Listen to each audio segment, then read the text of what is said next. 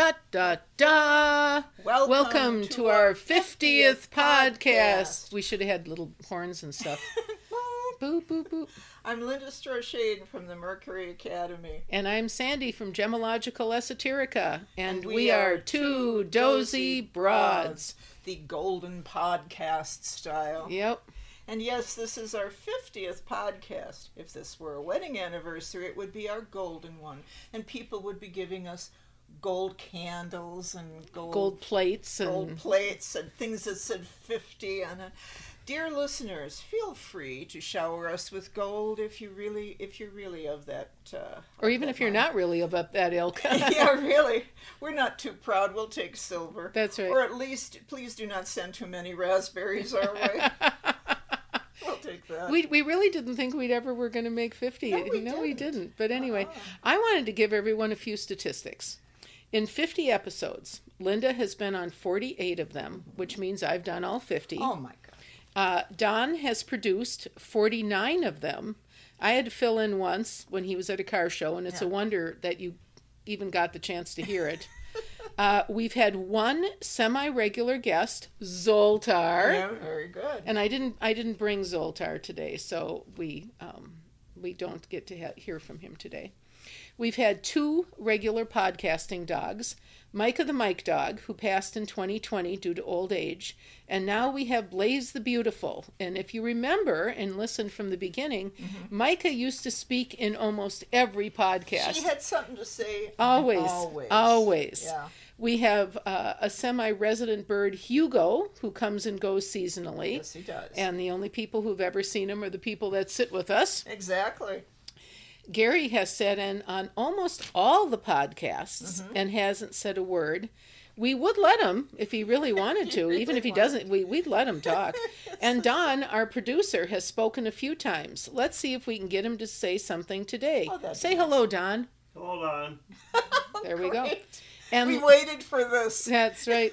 And lastly, our greatest amount of listeners in 1 week has actually been 100. 100 human people? So that's not too shabby, That's not too shabby. It took almost 2 years to get this podcast started. So many things we had to learn.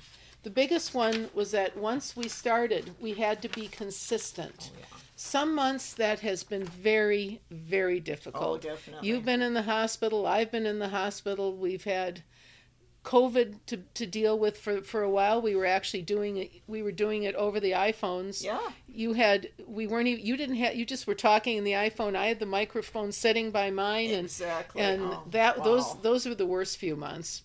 And of course we had Don to figure out our production, and I had to figure out how to get the podcast out there for people to listen to. My God. You don't get to be one of the top metaphysical podcasts in the world without making cause. You don't. You have to do your due diligence. Yep. If all this sounds like we're tooting our own horn, it's because we are. So now a word from you. A word from me. I'm going to talk about adequacy in our family and why the thought of us tooting our own horn is very anathema to us. Yes. Because the way we grew up, all of us, and it doesn't matter what your religious base is don't expect anything more than adequacy. If you do something well, if you came up with a cure for cancer or something like that, say, well, that was adequate. But what about this? What about that? There never was a standalone moment of, hooray, you, because you'd get a swelled head. Adequacy was a huge concept in our growing up. Yes, it was. It was supposed to keep us from getting heads full of our adequacy, our grandeur. Adequate heads. Adequate heads. It was so important to not brag. It was more important to not be a bragging person than it was to be a confident and balanced and mentally stable person. But part of that was the different parts of the family. There were the aunts and the uncles and some of the cousins. We had one particular family that they were so below standard of adequate. Below par that, but their mother, who was our aunt, yes, she believed that her family they could be well above adequate in her eyes. Mm-hmm. But the rest of the family understood how inadequate that family was. And so they kind of they damped all of us down. Well, yeah, it's sort of like, here's your candle. Your candle is very tall, so we're going to knock something off your candle. It's kind of like creeping socialism. Yes. You know, you're really good at doing this, and you make someone else feel bad because they can't do it as well. Instead of how they look at people now, Yeah. and everybody has something they're good at. It Yep. doesn't matter what's going on in your life. You got something you're good at, and they applaud that. Adequacy was the best we could hope for, and I don't think that was quite what our parents meant us to No. grab onto. But we were kids, and kids are smart, and that's what we grabbed onto. I'm proud of the young now who take compliments well without shuddering and hiding behind the fig leaf of adequacy. Now, then you have the other people who figure if they talk about it, they've done it, and then they start taking bows. But it was a tough thing to overcome, and I think it crosses all boundaries of religion and other things, because there are parents who say, you don't want to put your head up too high or someone will knock it off. I remember hearing that as a kid. The nail that's taller gets hit by the hammer first. There you go. And when you're whatever it is you're good at, you love doing it. Mm-hmm. And while you're doing it, you're also thinking, I'm going to get hit with the hammer first. Do I love this enough to do that? So I guess I bring it up now because we're in a world where people are very confused and are going, in some respects, back to old ideas. Maybe we bring this up to talk about this as an old idea whose time has come and gone, and like the Hindenburg, crashed and burned outside of Lakehurst, New Jersey. It was slightly under adequate. It was under adequate. And so for everyone out there, whatever you're doing, you do the best you can. And as soon as someone pays you a compliment, I've said this to clients for years, dig your fingernails into your palms and just say thank you. Don't say thank you, but. Thank you, but any average slug on a sidewalk could have done just as well, or whatever it is, because that's something that they don't need now. So on the one hand, they don't need that. On the other hand, they don't need, well, I talked about it, therefore I get all of the points for having done it. In our previous podcast, we talked about, with the esoteric, how you do your homework first. Right. And so this is a carry-on of this, is that adequacy is a bar that is set pretty low. And so you aim higher, and you do that with your work, whatever your work is. Right.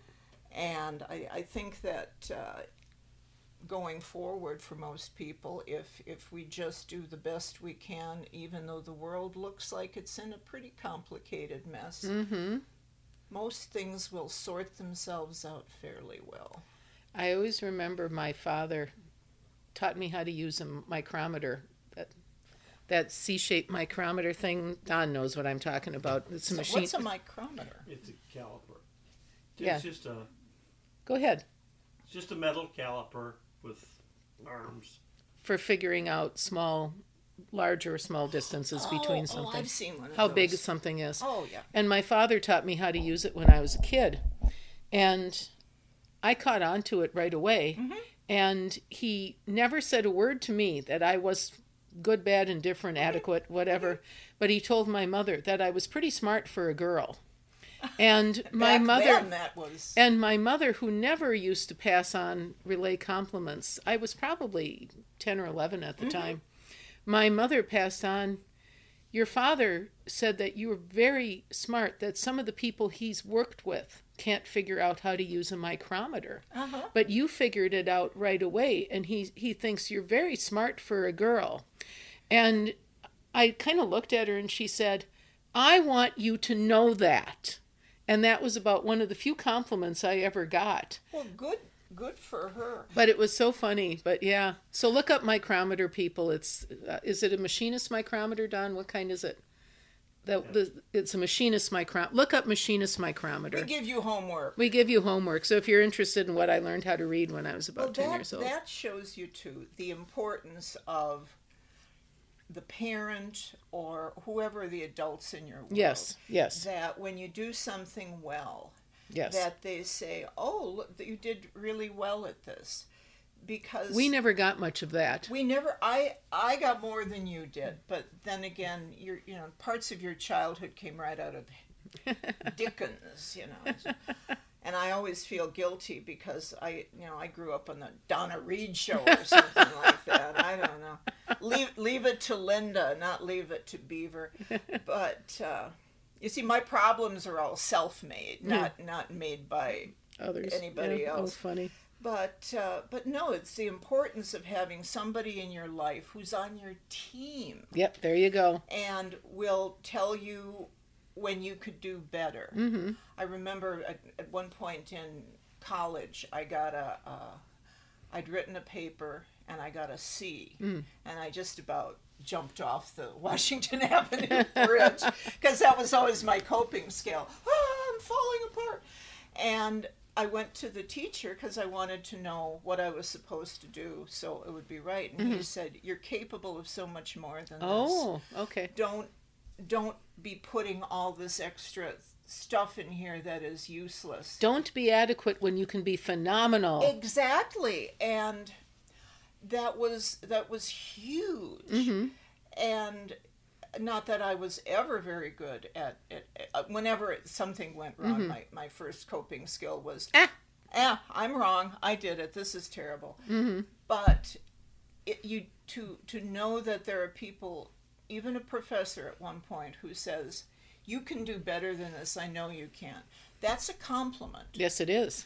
And that's why if you're a parent or an auntie or an uncle, or even you have young around, I don't care what it is. Find something where you can tell them you did good at that, Yep. because that will help them raise the bar on all the things. But be honest about it. Oh, so many of the parents nowadays, everything is it's good, first place. But be honest about what they did right. Kids are little lie detectors. Yes. Even the most delusional child knows when you're telling them it's raining. That's right. They know when you're telling them a falsehood. That's right. Right. Yep.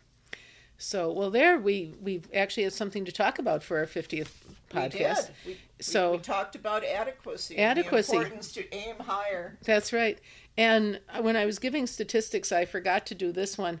We actually tried merch. We had 2 Dozy Broads t-shirts. Yes, we did. And they didn't go anywhere, but we did try, and that was our one shot. Might as well had a picture of the Lusitania on there. That's right. Look that up too. Actually, that one might have gone, but so there were 6 of them total, and we managed to get 6 people to take them. More or less is what it was. I actually wore mine to the store the other day. Good for you. I wore mine to the store the other day. So well, that's what you have to do when you get older. Yes. It is our job to embarrass young.